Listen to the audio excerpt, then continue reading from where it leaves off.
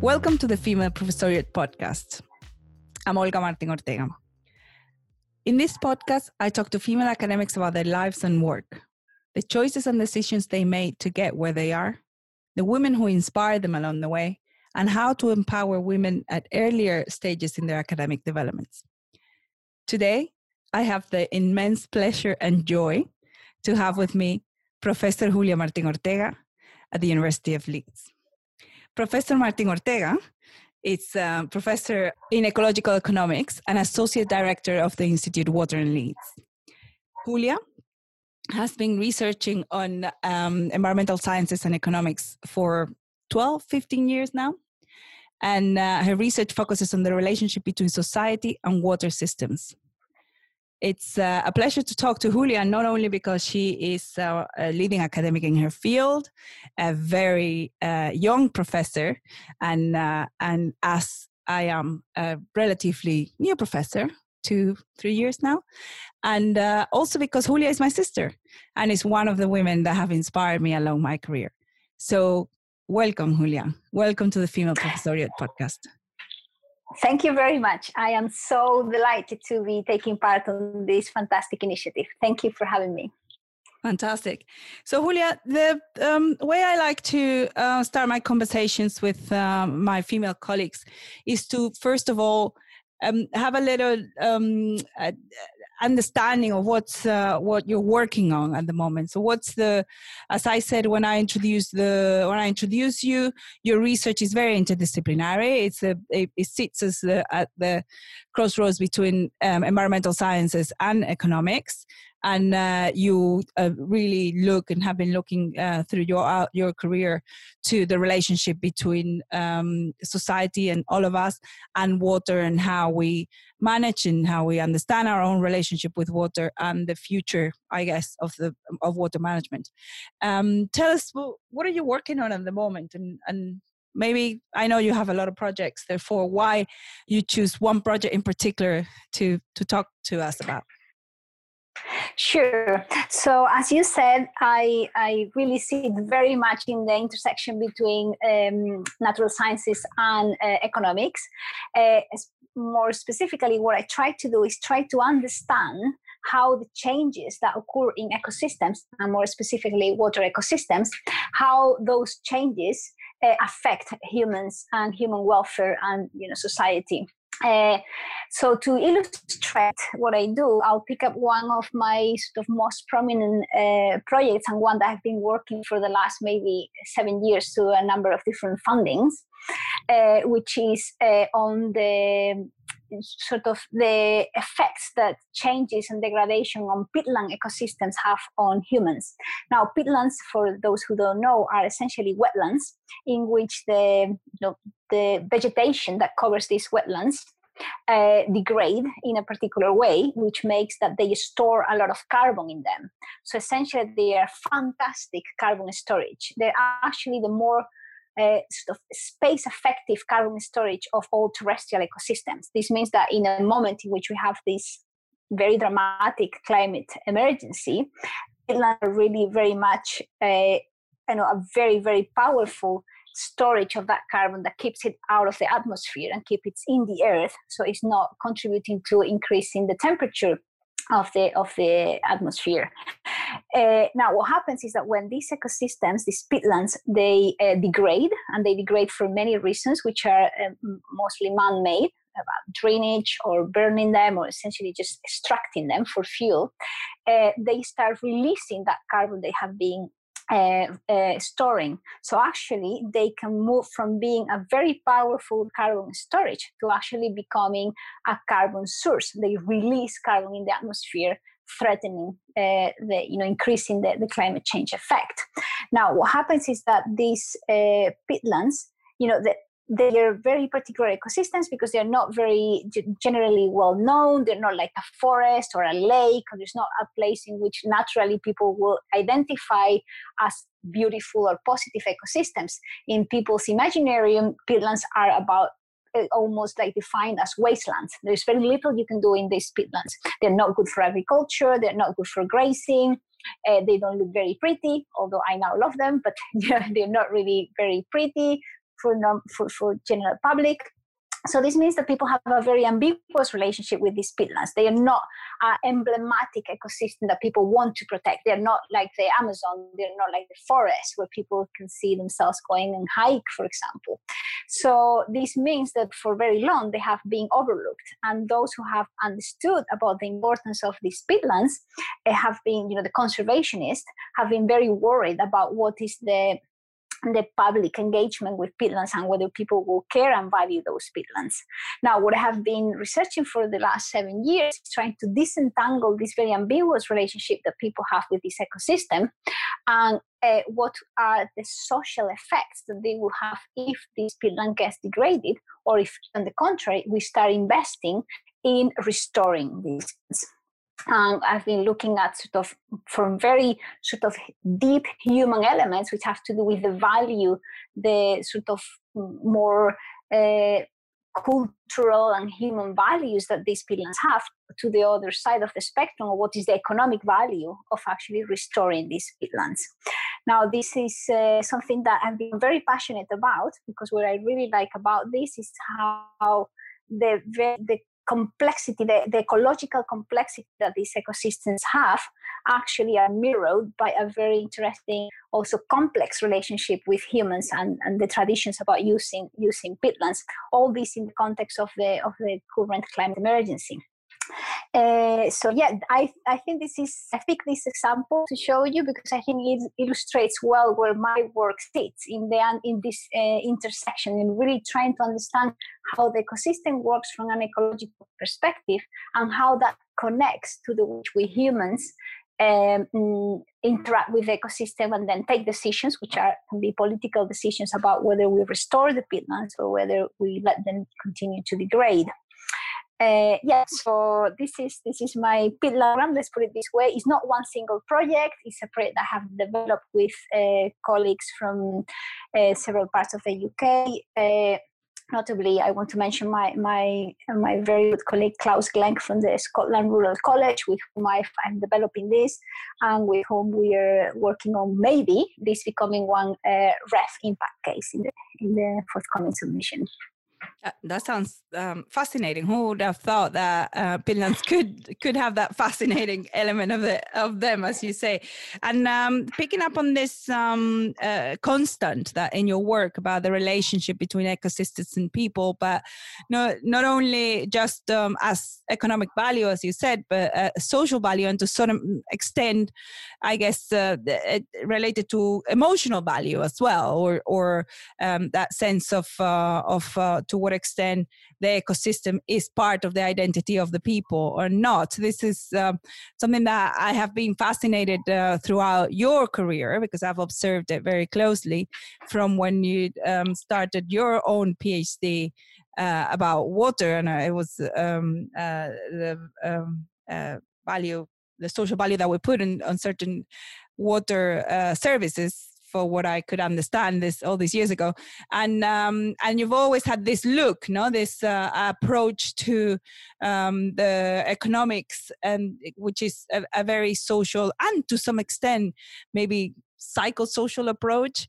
But maybe that's has to do as well with a special sensitivity that you have to the social aspect of this. Is this something that you're finding more and more in your discipline? Is this what you bring, what you mean when you talk about the being in the crossroad between environmental sciences and economics? Absolutely. And actually, it's very nice to hear you saying that, because I think it truly reflects the trajectory that has brought me here. I have to say that I actually train as an environmental scientist. So my bachelor is on environmental science. So what I studied was ecology, biology, atmospheric sciences, and this kind of things. But actually, I have become essentially what we call an ecological economist. And I sit in a department which is highly interdisciplinary, but it's essentially a social science department. So I have made that journey, which I think is very true. It reflects what I am really interested in is in the relationship of people with the environment. I think there's a lot of super valuable research to be done on the environment, on ecosystems themselves. But I believe that, ecosystems do no longer, for many, many years now, exist without humans, and the effect that humans we have in ecosystems and the effect that the ecosystem has on us is absolutely interlinked. It's something that essentially is the very nature of the earth for thousands and hundreds of thousands of years. So in a way, you cannot study one without the other. I mean, I don't want to say you can't, because of course there's many things that can be studied separately, but what really interests me is that interaction.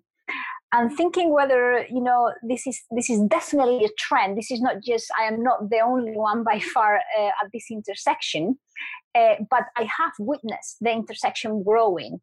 I think I belong to a generation of people who, for the first time, very firmly made the intersection the object of our study. I think this is something which is not very old.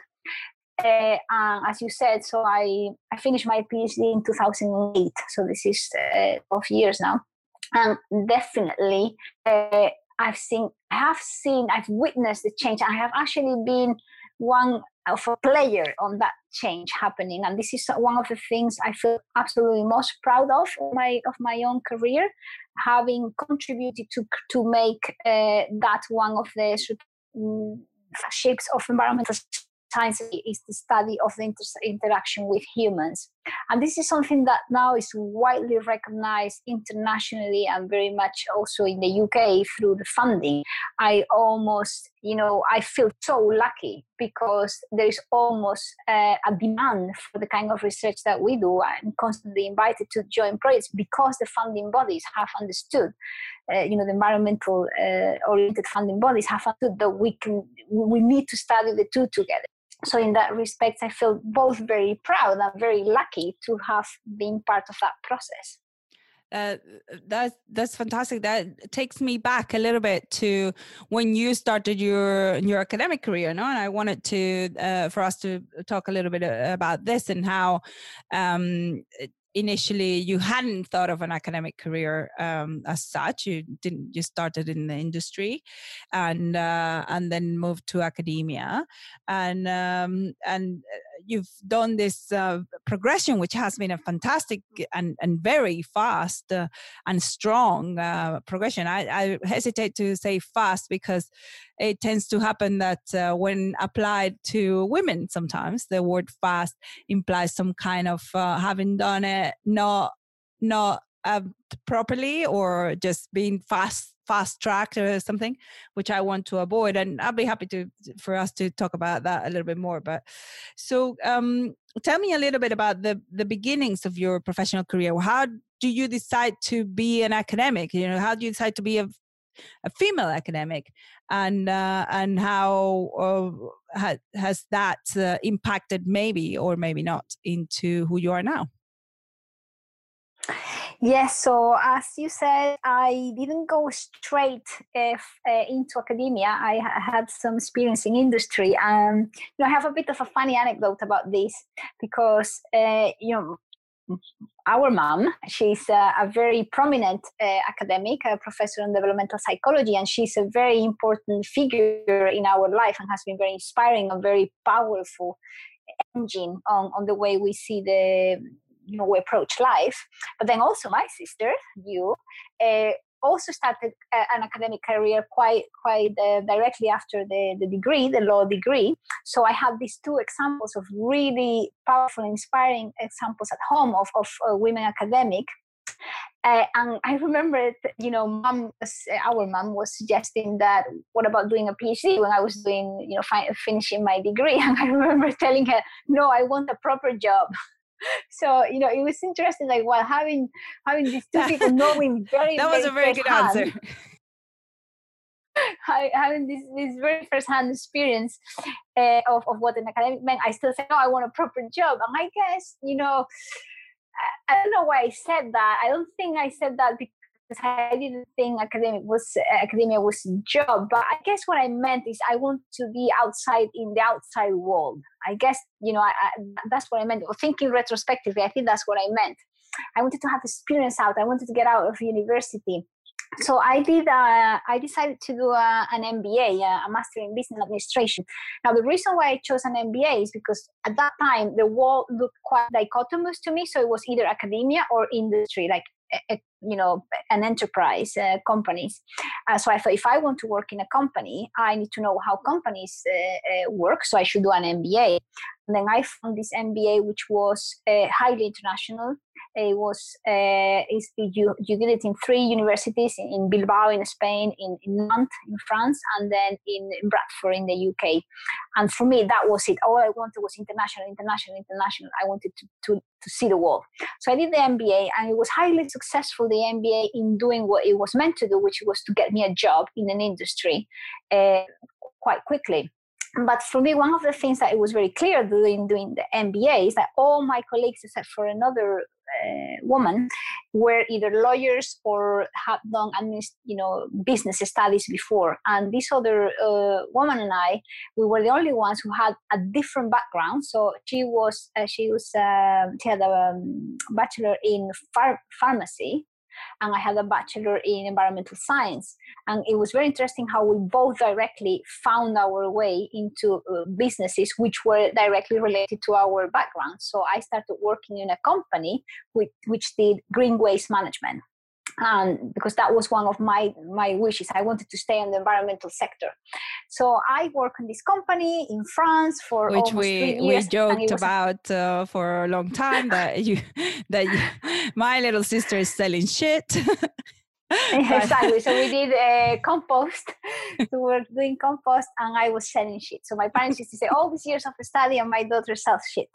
But I was very proud of the shit I was selling, I have to tell you. I was literally the marketing person for selling this compost. So yeah, I was selling shit. Very good quality shit, though. Anyway, so that was very interesting because it was fantastic, because I had a really creative job. I had to create the brand. This company who was specialized in doing actually the recycling of this green waste, but they didn't sell it. And I was in charge with selling this compost. And it was fantastic. So I had a lot of freedom and creativity. I created a brand. I invented a business for them. So you could think it was really inspiring and really creative and not a boring job. But very interestingly, after a while, I did get bored. And I realized that I was getting bored because I didn't have sufficient of the intellectual challenge. Now, I don't want this to sound as, people in sales, people in marketing. All my respect, these are very, these are jobs that require a lot of intelligence. So I do not want to say that this was not a job that required intelligence. But what it didn't have, it was the opportunity to reflect deeply on why the things were happening. I remember having the feeling that there was no science in marketing, there was just practice. And of course, all my respect for that, but I was missing something. I was missing something that now I know that what I was missing was the science, was the process of disentangling what's going on and why, and what are the relations, the causal effects, what are the drivers of things happening.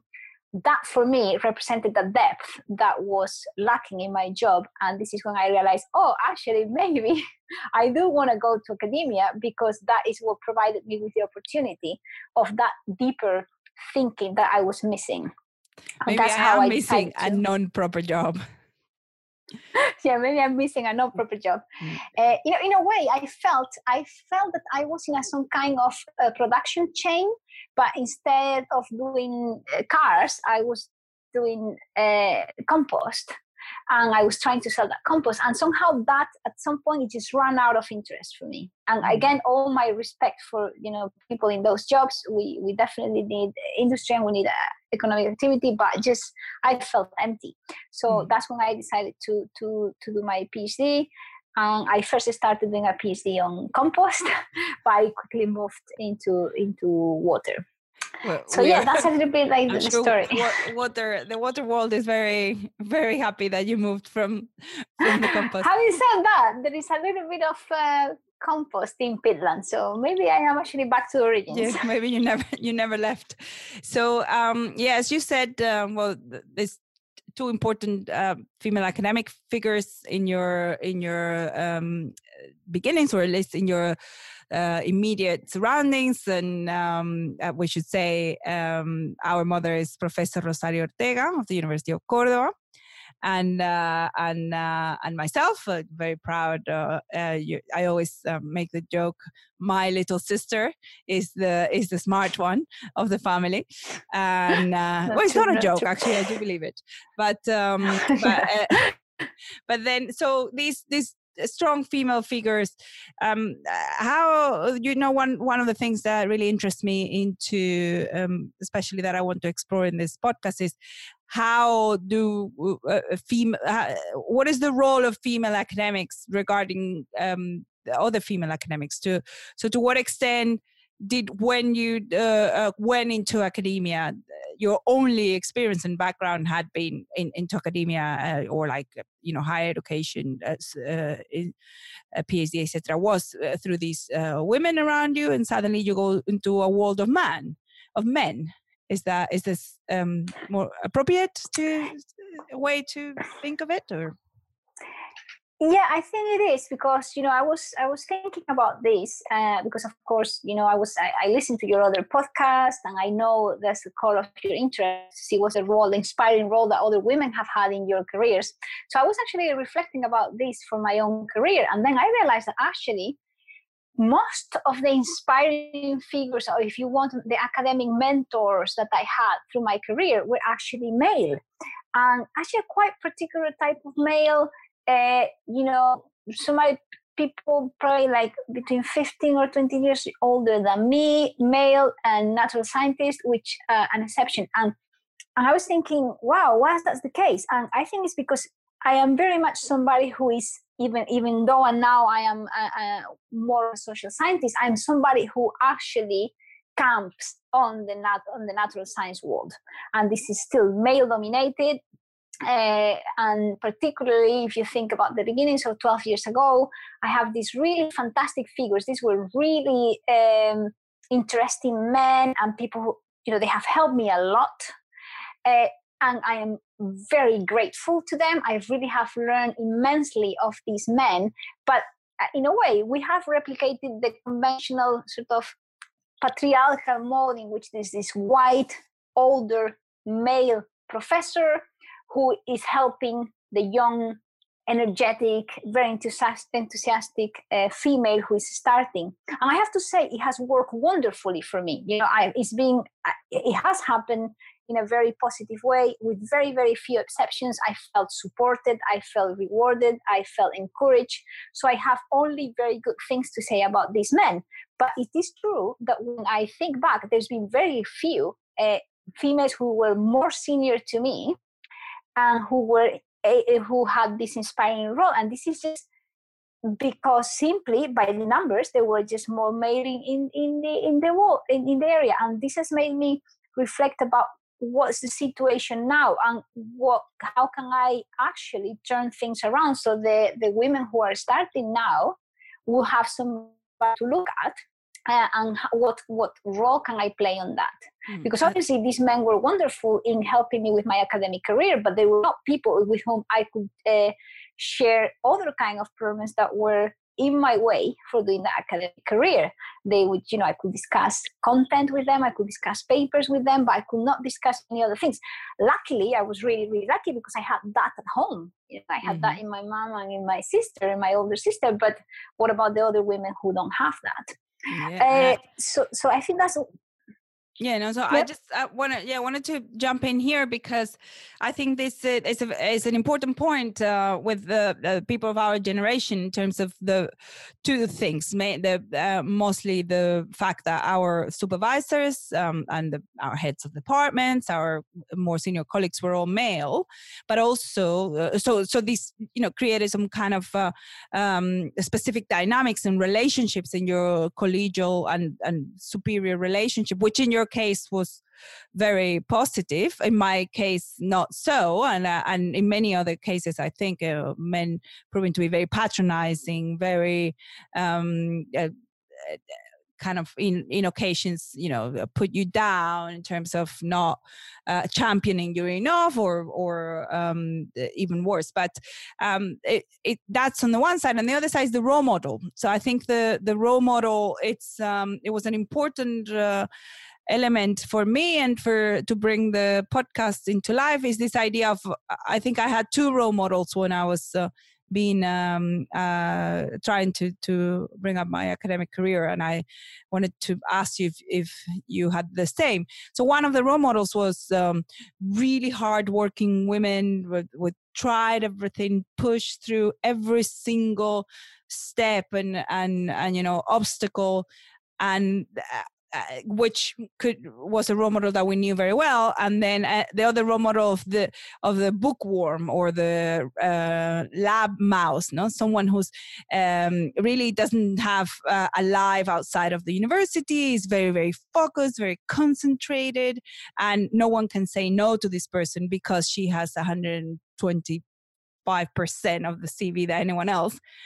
So the model of the woman who's just energetic and screams and hits the table if need be to assert her rights, and the woman that does the same but in a covert and very kind of silence way. This was what I felt at the time, that I could be either or, and luckily now I think people like you are bringing this diversity to the table. It's like, you don't have to be an ogre. In Spanish, we say the word ogro. No? You don't have to be like the angry bitch all the time, or the isolated genius.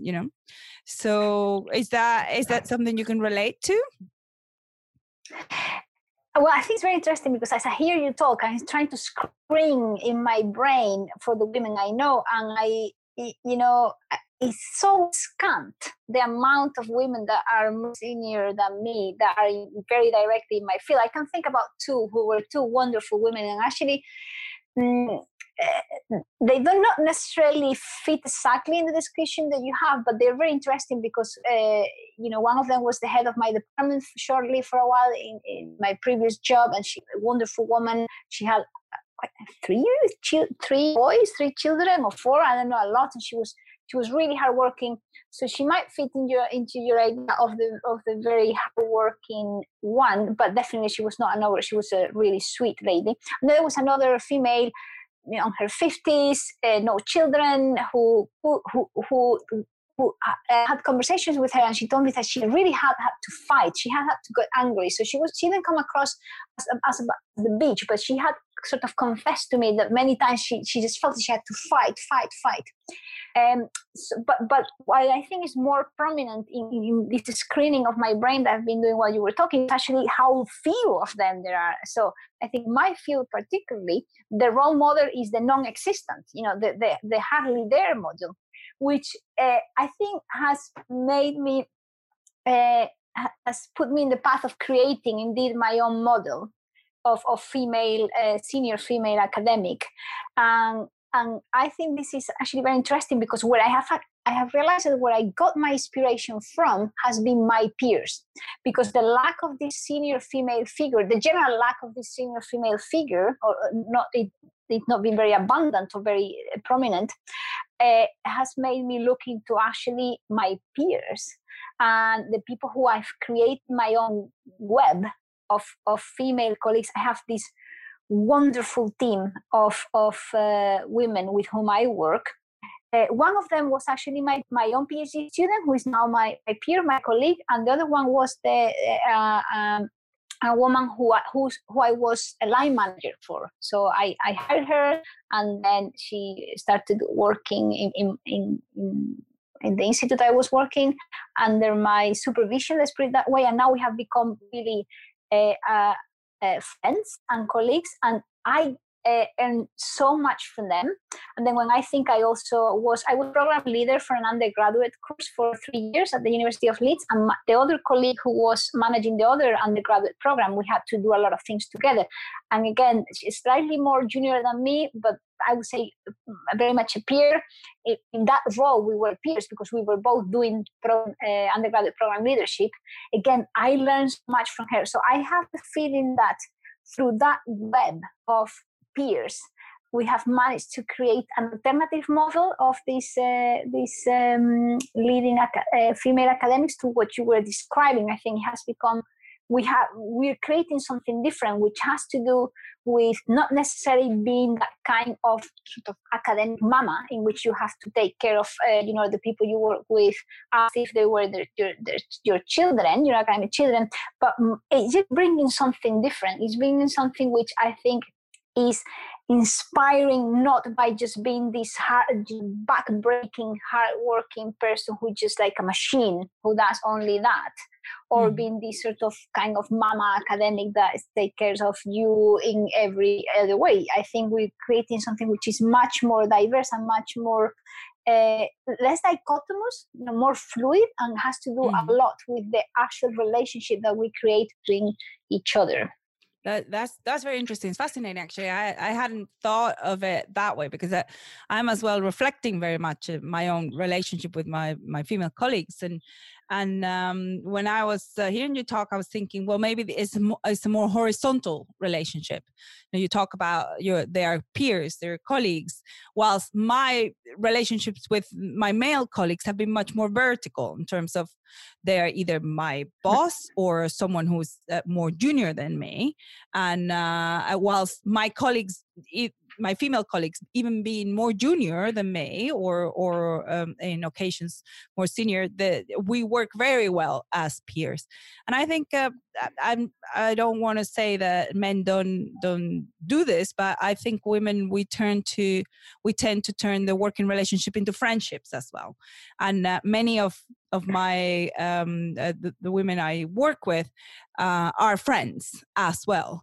And this is it's difficult in academia, I think, to define friendships, because when you work together, you work very, very closely, and generally the dynamic works well. Is fantastic, because it is it's two minds thinking together. That what can be more exciting, the two minds encountering each other. But on the other hand, it could lead to complicated interpersonal relationships. But this is what I've noticed, that my relationship with female academics are more horizontal, and I tend to forget who has whether someone is in a more senior position or not.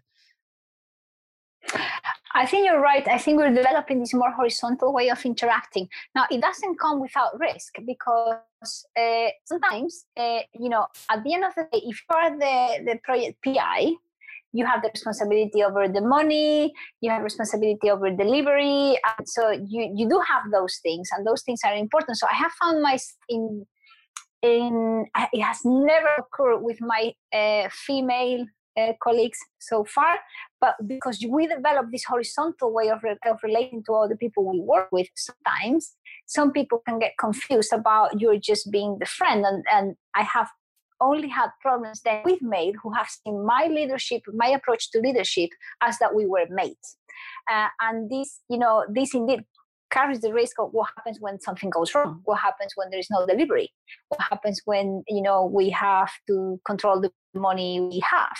And now it's very interesting, because with all these women I've been developing this working relationship, which were relatively horizontal, I have not had any kind of conflict. But then suddenly I've met these men who are working on my project for which I am PI, and suddenly they have misunderstood my friendly approach, my horizontal approach, as if we are completely equal, and we're not.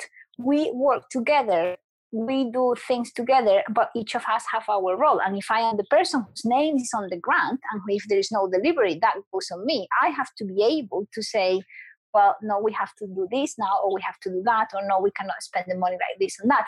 But what is really interesting is that misunderstanding, so far, it has only occurred with me, with men. So I think it's very interesting. I think maybe we are adapting to this new way of leadership, and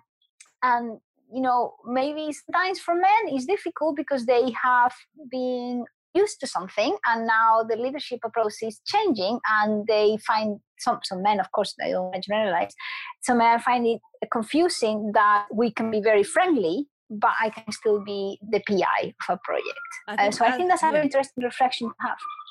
No, and I think it's important because I think we probably are the generation that had to do that transition in terms of, the way we grew up academically, or we've said, in your case, it was through men being very empowering to you. But at the end of the day, there's still a clear moment of she's the little girl that's coming and has all this potential, and we're going to help her this way. Well, in my case, it's like she's the little girl who thinks she can speak out of turn or something like that. But and we've moved this into this more horizontal leadership that still has to be leadership, as you say. So there still has to be exactly the head of the project, the head of the research group is still one person, and still us. And so I think our female colleagues in the earlier stages of their career are very lucky in terms of being able to see this, because we didn't see this leadership model. As you said, we had to create it ourselves. So I guess they've gained something out of this. We have a step forward that we've put for them, or a step in that ladder. And taking the opportunity now that we've got to this point in the conversation, I really want to ask you about your work at Water at Leeds and your work at WaterWoman, the WaterWoman prizes, which I think, are this walk the walk, talk the talk moment, which in seeing from outside, it is revolutionary in terms of it would definitely change a whole generation of academics. So tell us about WaterWoman. Yeah, great. So first, maybe I need to explain what is Water at Leeds, which is this the organization from which we do the WaterWoman Awards. So Water at Leeds is a cross-faculty institution in the University of Leeds. It functions more like a research hub. So essentially, everybody who is researching on water-related topics in the University of Leeds can become a member of. Anybody who's working on water at Leeds University can become a member of Water at Leeds. And that makes us one of the largest water research hubs of any university in the world, which covers from every discipline, from engineering, environmental science, marine science, to humanities, art, law, all around the issue of water. Now, I am associate director of Water at Leeds. And my mission specifically, there's several missions in Water at Leeds. My mission is that of promoting funding and partnership. It's been essentially trying to get my colleagues to feel empowered to apply for research funding and be able to acquire the resources that enable them to do fantastic research, right? So that's my mission. That's what I try to do in Water at Leeds. So when I was thinking, when I was approaching what's going to be my strategy for doing this as associate director, I was thinking, I observed, and there were a number of incredibly successful researchers at Water at Leeds. So this flagship researcher, mostly male, but a couple of fantastic women who were really leading the way, getting a lot of money, a lot of grants, hiring a lot of people, fantastic. But I said, well, then what I need to do is, these people seem to be doing really well, so what I need to do is get other people to do well as well. So it was not about just keep feeding the very successful machines that we have, but creating a more, extending the base. So I was trying to see who are the people who are not yet applying for funding.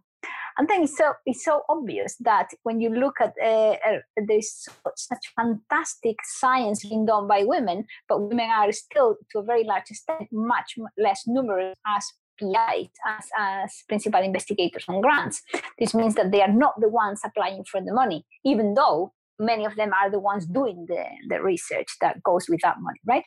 And I think we know this, right? We know this from many people who have been studying this before, is because to actually go for a large research grant, the first thing that needs to happen is that you need to believe you can win it, okay? And then you have to feel, they say, well, I'm going to try this because I might win it. I might not win it, but I might win it. So I'm going to go for it. Now, this I'm going to go for it, somehow still less women feel they can go for it. So I put as my mission for me to say, well, I'm going to try to make these women tell themselves, yeah, I can go for it. I'm going to go for it. I'm going to try, even if I don't get it. So that's how I say, well, how can I do that? And you think about many different things. You think about mentorship projects. I think I'm getting these super fantastic women that we already have who are winning a lot of grants. I can make them mentor others, but one of the characteristics of these very successful women is that they're very busy. And I say, I don't want to give anybody more work. So how can I do this with the resources we have and not putting any more strain again in those very few women who have managed to do that and then are carrying all this weight on their shoulder? So this is how I came with the idea of the WaterWoman Award. So this is an award which is granted to anybody, any woman working in any person identifying as a woman who is doing research on water at the University of Leeds, and it has 4 categories. So it's research excellence. So it's based on whether somebody has made a very interesting achievement. Funding success. Somebody has made an interesting funding success. Societal impact and support. So also include other women who actually provide support to research, whether it's lab technicians, whether it's research administrators, anybody who's providing a service who leads to research being done. But so those are the categories which are quite typical nowadays, right? Impact, funding, etc. But what is really important is that they are not granted exclusively based on the academic achievement. They are granted on 2 criteria. One is the nature of the achievement, so how good your funding was, and this is not just about the value, how much money you won, but if you were an earlier career researcher, whether it was, even if it was not a lot of money, but how competitive it is, whatever. The typical criteria, if you get for the research excellence one, is you got a fantastic paper out, whatever. But the other criteria, I think is more relevant to this conversation, is the inspiring power that your achievement has. So, and this was very important because what I wanted to do with these awards is that identify those women who had very powerful stories to tell around that achievement, and a story that could then inspire others and say, well, actually, I also have this.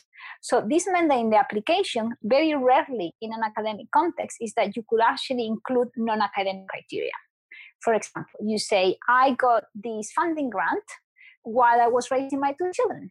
Or actually, I got this paper out doing a research that it meant that I had to resolve a conflict between 2 communities, 2 indigenous communities I was working with in the Amazon, for example, and I used my skills as a conflict resolution person to achieve this research in which we had this conflict, for example.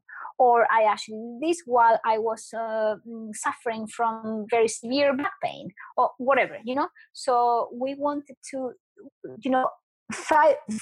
ask the women, okay, you have applied for this grant.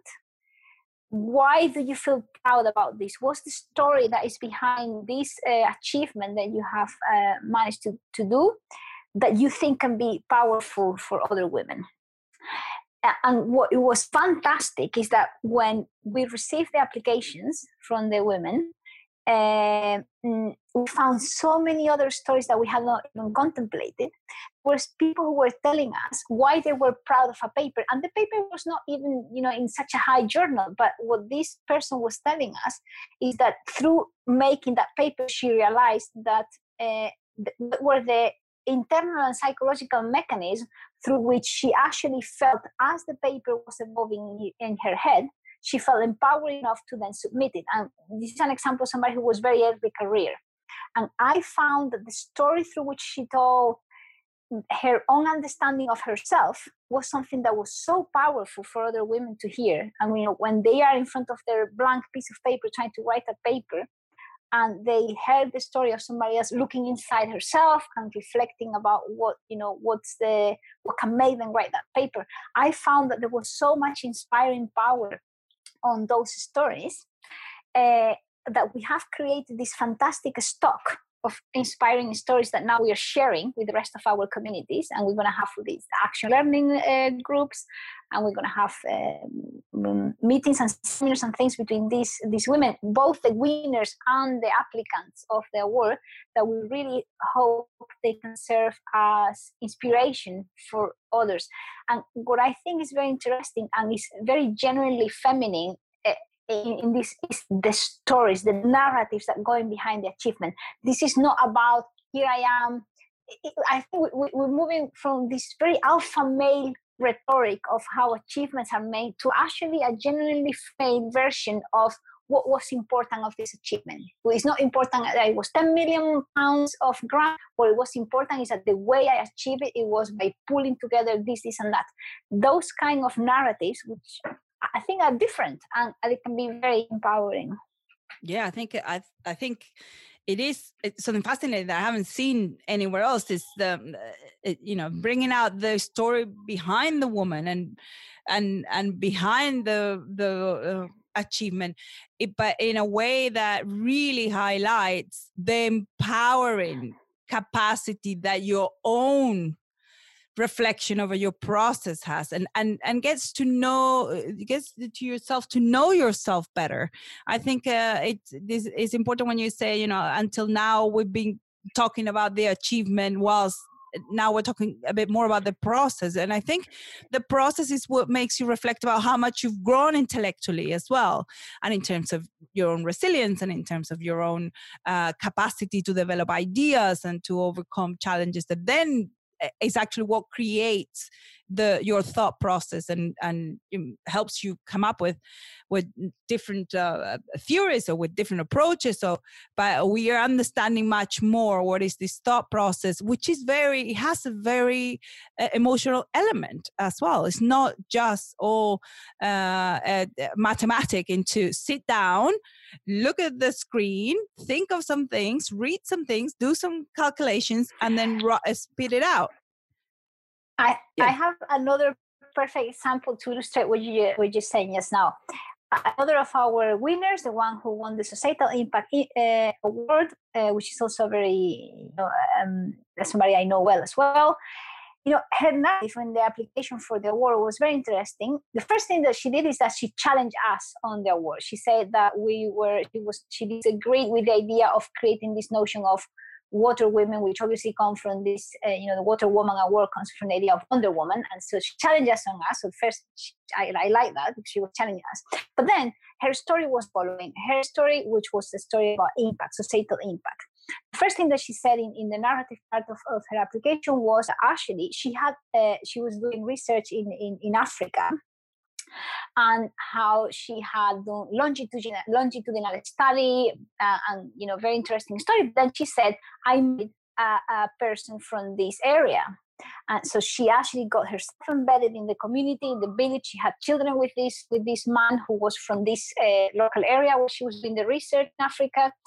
And, I think in the past, many people would have discarded that automatically, because you say, well, how can she be objective? How can she, we're now getting into the area of epistemological debates. But what I found was actually very important, because she was being self-aware of the reality of her research being intimately impacted by the fact that she had married somebody from that community. And she married this person as part of her, not before she started research, but while she was doing the research. And, I think those stories need to be told, because that is the very reality on how this particular woman did 20 years of research in a particular area and got a certain impact. She happened to have married somebody from there, which means that she got a different view on the story, on the people and all the things. And I think those stories need to be told, because they are genuine research processes as well. They are part of the mix in how research takes place. So yeah, I think that illustrates well your point. Yeah, well, it's fantastic. So, WaterWoman has had one edition, no? And it's been very successful. So we can't wait for the second one. And in a way, I can't wait for the International Law Woman Awards with the Yeah. same the same outlook. But I think one of the things when I hear you talking about your projects and specifically.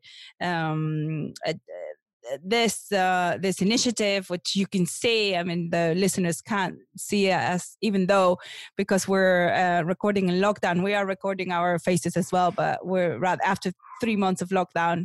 Better if you just hear our voices. But Yes, please. I think is your level of enthusiasm. No, there's something that has always inspired me of you, which is you believe in what you are saying, you believe in what you are studying, but I can see it in your eyes how your brain works in a way. And it's something that how by articulating your thoughts and by telling people and having people listen to you and you listen to what they have to say about your own thought process actually creates the next step. And it's something that has always really, really inspired me of you. It's like you really genuinely believe in your research, and the enthusiasm is fantastic. It's just something that is so refreshing, and I don't know, the passion of every project, and this is I guess we're very lucky that we've grown in that environment in which we both can be very enthusiastic about what we're doing, and even people around us, even if they don't really understand so much, they are there to listen. And I think being able to listen to our colleagues and listen to what they're thinking, that being able to create a space that is safe and where nobody's going to say that's stupid. Now we know that in academia is very important, but for women it tends to be when you are a junior, when you're young, when you feel like a little girl, it's very important to have a safe space that nobody tells you that you're getting all worked up about something that is going nowhere, no? Even if it's going nowhere. I think that's so fundamental, that to have the safe space, also in a way that your institution has the responsibility of providing you with that space and more. Has the responsibility of providing you with it has to tell you. It has to. I'm going to illustrate this with another anecdote because I really like it. So I have this new colleague. He's a new lecturer. He is fantastic. He's so charismatic. He's charming. He's lovely. He's a nice guy, also bright and so brilliant. And you can see this is a rising star, right? And he's just coming out of his postdoc, and he had into a lectureship. And he has, I don't know, several papers in Science and Nature, which, in natural science is like, wow, the top, no? And then I asked him one day, hey, David, explain to me, how did you get a paper in science?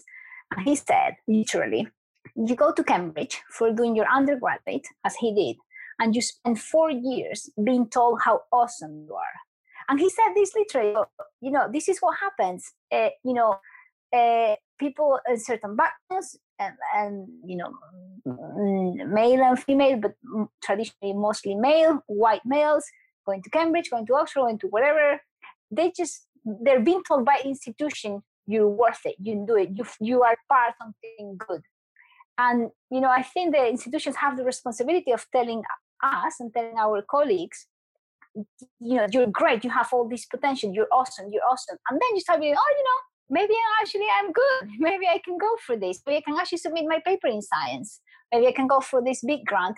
And this is something that for me, when people ask me, what has changed for you by becoming professor, I realized that it has been that realization, the realization that I now have the responsibility as part of the sort of professor, this sort of top layer of the academic body of my university, to provide that support, to provide that message, to tell my colleagues, and I think that's important because, when you promote to professor, you have to demonstrate, particularly if you promote within your own institution, if it's a promotion rather than a new hire, you have to prove that you already have made achievements, right? So in a way, for me, nothing has changed a lot in terms of, I don't feel more pressure of getting grants. I don't feel more pressure of publishing because I was already doing those things by the time I applied.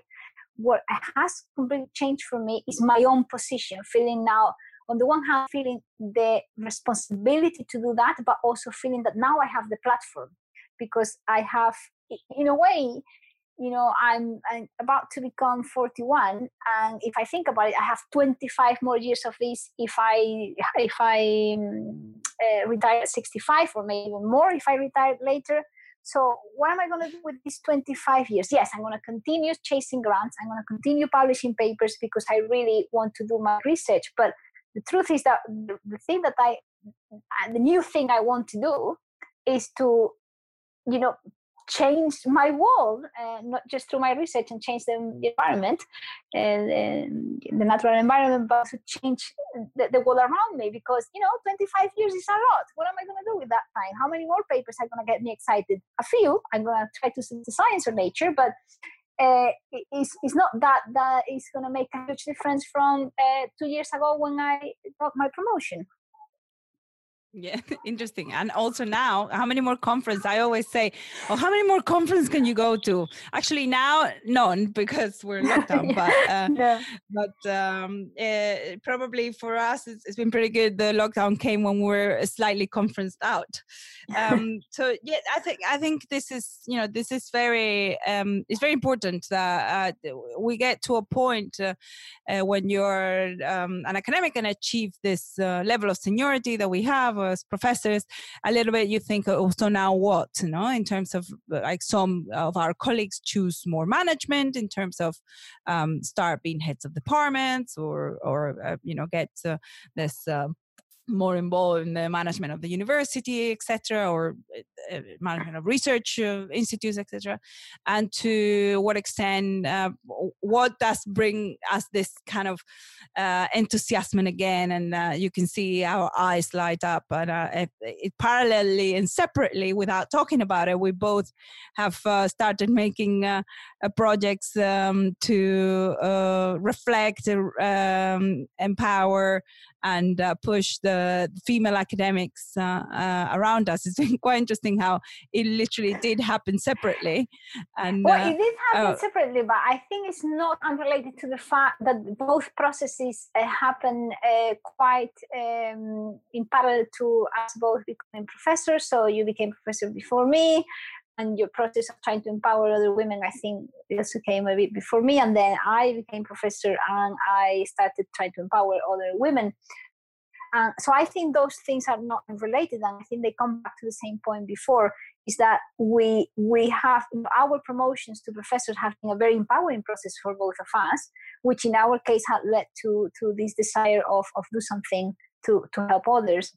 And so, yeah, they did happen in parallel, but I don't think they are linked through this idea of the external world telling us, yes, we recognize the achievements that you have made through, and that's what I think the promotion has represented. That's what becoming a professor means, I think. Yeah, no, I think it's very interesting. I think that there is a differentiation you made between being recruited as a professor from a more junior position into a place in which you go in having to promise lots of things. It's like that, I can promise that I have the potential to be this and do this. And whilst being promoted internally, it's really a recognition of that you are already that senior and you're already doing that job. It's not so much come on, you can do it. It's of course you've been doing it. So I think, yeah, probably that parallel path has really made us in the 2 years, I think. Has it been 2 years that we've been professors? Is it 2018, right? Yeah, 2018, yeah. So in these 2 years, instead of if we had been recruited as professors in different institutions, we probably would have been crazy 2 years trying to prove that they did they took the right decision on hiring us. But whilst now we knew that the university had taken the right decision, they knew because they had hired us before, and we have been able to employ this time in reflecting us of what is our role, both in science, in academia, and in both in science and in the academic life. So what's next, Julia? Because we're walking into an absolute uncertain future for academia in a way, like for the whole society. We're going to a future of the profession that is different. As I said, if you're not webinared out by now, you will be very soon. So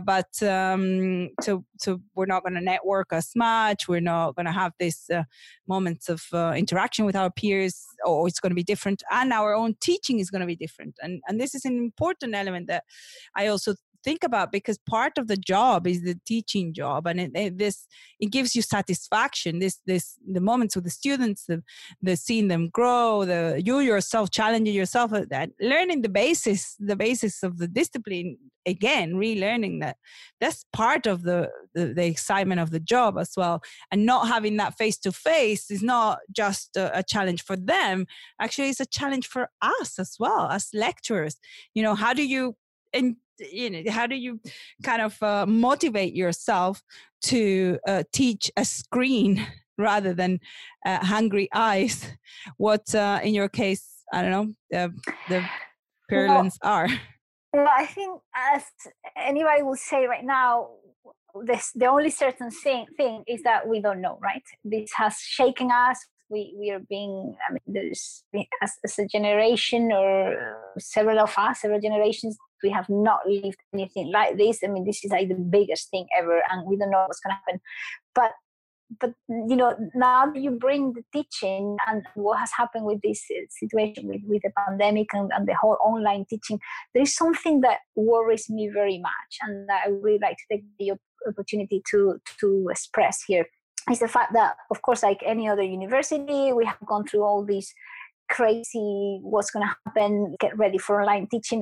Besides the very imminent, the rushed way in which online teaching has had to happen, what's going to happen next? And we know that Cambridge has gone online for the next year, and there's all these debates on whether some universities have taken the decision to just only deliver online courses and things like that.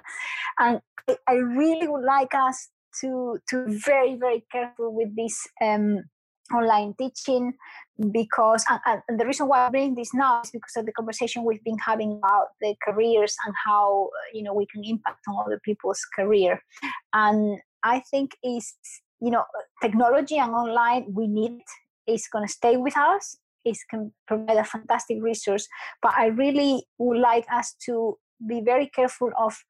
We need to find ways in which we can still deliver face-to-face in one way or another, obviously when it's safe, and we need to be very creative on doing this. And the reason why I'm saying this is because, for me, I am convinced that a fundamental part of the orientation that my career has taken and that has made me successful in it has had to the realization of my own strengths and weaknesses.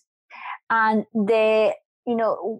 one of the very significant ways in which this happened was through attending very early my PhD, attending some training that I did on my PhD, in which I realized that I was not understanding anything of the lecture. I was literally, this was a course in Copenhagen, it was a summer course. I already had the data from my PhD, and I went to this course to try to learn how to analyze this data.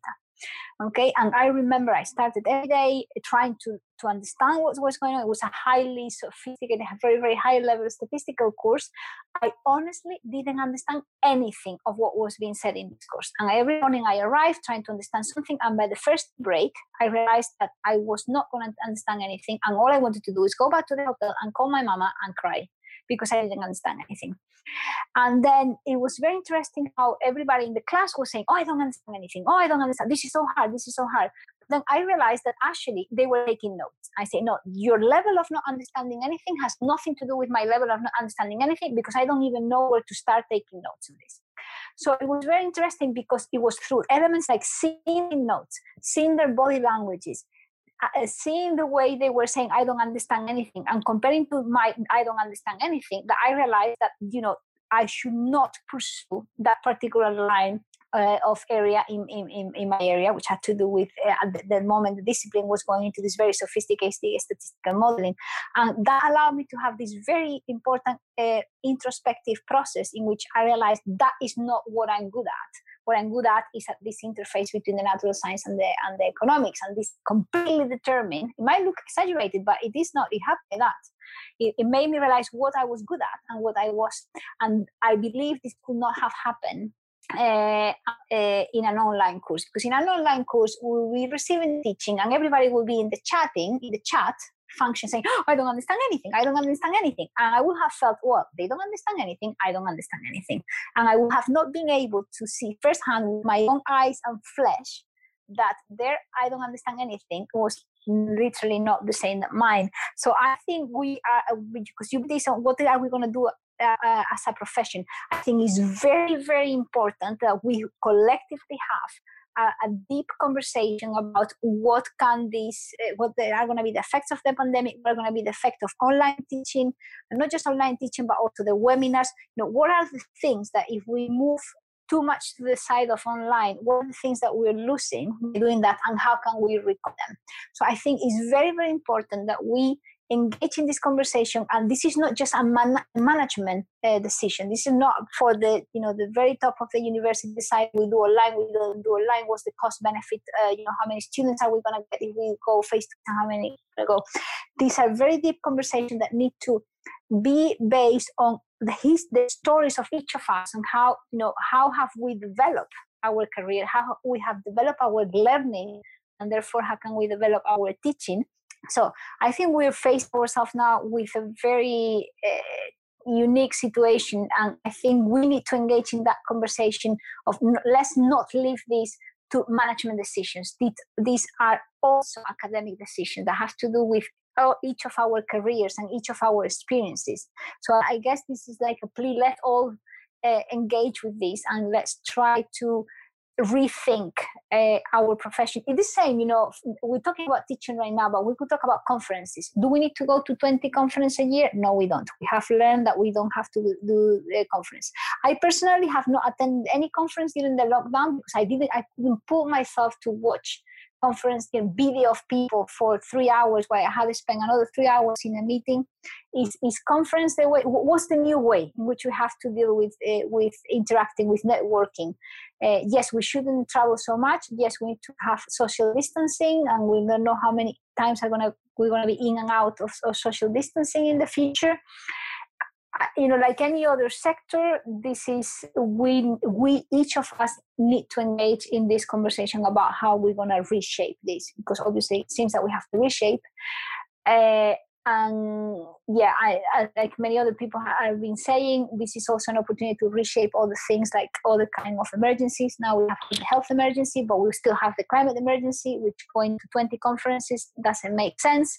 So yeah, I think this is... We still have the inequality emergency, in which well, of course, part of the population is totally out of the debate, and they are literally suffering inequality every day in every aspect. So yeah, just wanted to add that emergency there too. One thing that the pandemic has shown us, that if we want to, we can completely radically change everything around us. We can stop the world. We can put ourselves upside down. We have done it for the pandemic. Why don't we do it for unequal pay, for example? Why don't we, because if they tell, no, we can't. Yes, we can. Look what we have done. So we can do this for climate change. We can do for equal pay. We can do this for the opportunities of the minorities. We can do this to stop racism, which is like, oh my God, like crazy that we still have this situation. So there's so many emergencies that we need. Yeah, it's just, you can hardly believe it, right? So So yeah, sorry, we started with online teaching. I have gone much more global than that. But I think you're actually hitting the nail on the head. That like online teaching is just one of the elements that we need to think very carefully about how we normalize interfaces that actually dehumanize people in certain ways, because online teaching in a way homogenizes everybody, the learner and the educator, because if we end up having to, because necessarily we might end up having to like record lectures or just talk to a PowerPoint or something like that, we are also losing some part of the value of the educator. So I think this is very, very important, and I always am very happy that you brought up the equal pay, because it's a question that I have, and I've decided and told myself, no matter where the conversation goes, I always going to at some point bring this up again. And because I guess some colleagues might be tired of hearing it, but female academics are paid significantly less than their male colleagues. And we do significantly more in terms of pastoral care, domestic university chores, domestic work university, plus the domestic work that we do at home, obviously. And I just wanted to, bring it up again. And I'm sure that it's something that we don't talk about enough in transparent terms. We talk about it in abstract terms, and we never individualize it. I can safely say that I earn half of some of my male colleagues, and it's very difficult to say it publicly and individualize it, because as long as the debate is abstract, it continues to not be resolved. So, well, it's very interesting. Yeah, it's very interesting that you said that you earn a half of what your male colleague. I have no clue of how much. Nobody, is completely obscure. I just have no idea, because the way the grids work is that how much grade 10, which is a professor, earns. The bracket, but the bracket is huge. I think the bracket goes from 59,000 to 89,000 or something. So that's huge, So you can be at the bottom of that, or you can be at the top of that, and there's 30,000 pounds difference. I know.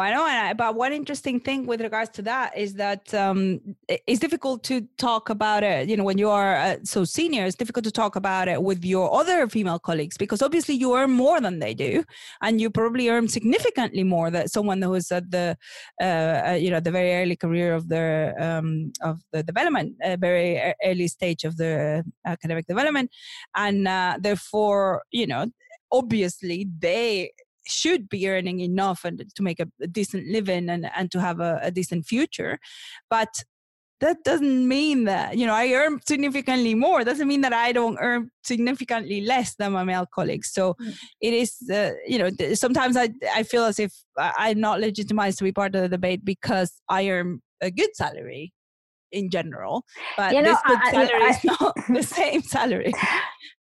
I think it's very interesting. You know how we've been a little bit before the pandemic hit us, we were on strike for the 4 fights, one of them being equal pay. And there was the only 2 professors from my department who were on strike were my colleague, Professor Julia Steinberger, and myself. It was very interesting. So we were the only 2 professors. First, there was only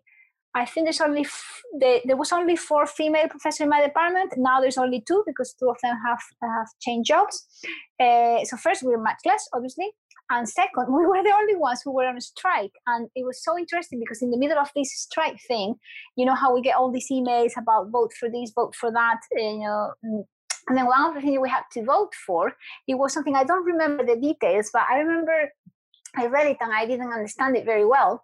So I forwarded to one of my colleagues who is very savvy on these union things and all the strike things. And I say, what does this mean? What do I have to vote here?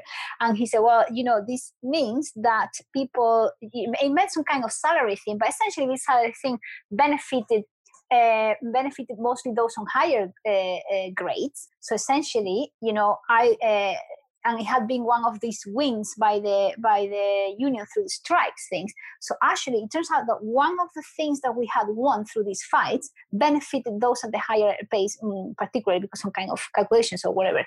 So, I realized that, this fight was benefiting the professors, and there were no professors on the strike, and while, we're benefiting from this. So, and I was, saying, wow, I actually started lobbying some of the other professors to join the fight, because guys, we got it already. Significantly benefited male academics because there's a higher percentage of male professors. And precisely us, because we earn more, so we can do with the cutoff of the pay during the strike days, but also because we have already achieved things. So, we're fighting for, we are in a very privileged position, so we should be helping others get into that position. Great. It's very interesting that you say that. The only other professor that I remember in the picket was another professor in the business school, a female professor. So I think in our pickets as well, there were only 2 professors, and the 2 of us were female. So that's quite interesting that you point it at.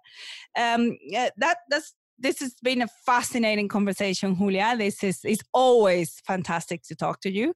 It's always great to talk to you about environment, about society, about whether we need to go to the hairdresser or not, or whether we need to go for a walk after we've spent way too much time in front of the TV, or whether... I remember when we were very little, we were already very good students. We were like spending a lot of hours studying. Of course, like any other young person, we were interested in many things, like the way we looked. So we had this theory, you and I, all this desire that we wish that the longer you spend studying, the longer you spend in your artificial lighting, because you're studying, the longer you have your bottom in the chair, the longer you have your elbows in the table, the prettier you will become. So that was our wish I think that it's very interesting, because what we want is to be able to do what we wanted, which was to study and become have our own studies ahead of us, but we didn't want to give up anything. And I don't think anybody should give up anything. Any women, if we want to be fit, if we want to be pretty, if we want to go hiking, if we want to do that, we should be able to do all that while pursuing our careers, because it's the 21st century. Come on, we can do it. Yes. Why does one thing have to exclude the other? Why does being little girls who want to study has to mean you are excluded of some other socialization aspects, and some of those have to do with look at me, I had my nails I have my nails red today. We talk about doing our nails. We talk about buying body lotions. We've talked about all those things, and we've also talked a lot about you've told me about human rights. I've told you about the environment. It's very good. It's a great upbringing, and it's a fantastic adulthood to be able to share it with you. And thank you.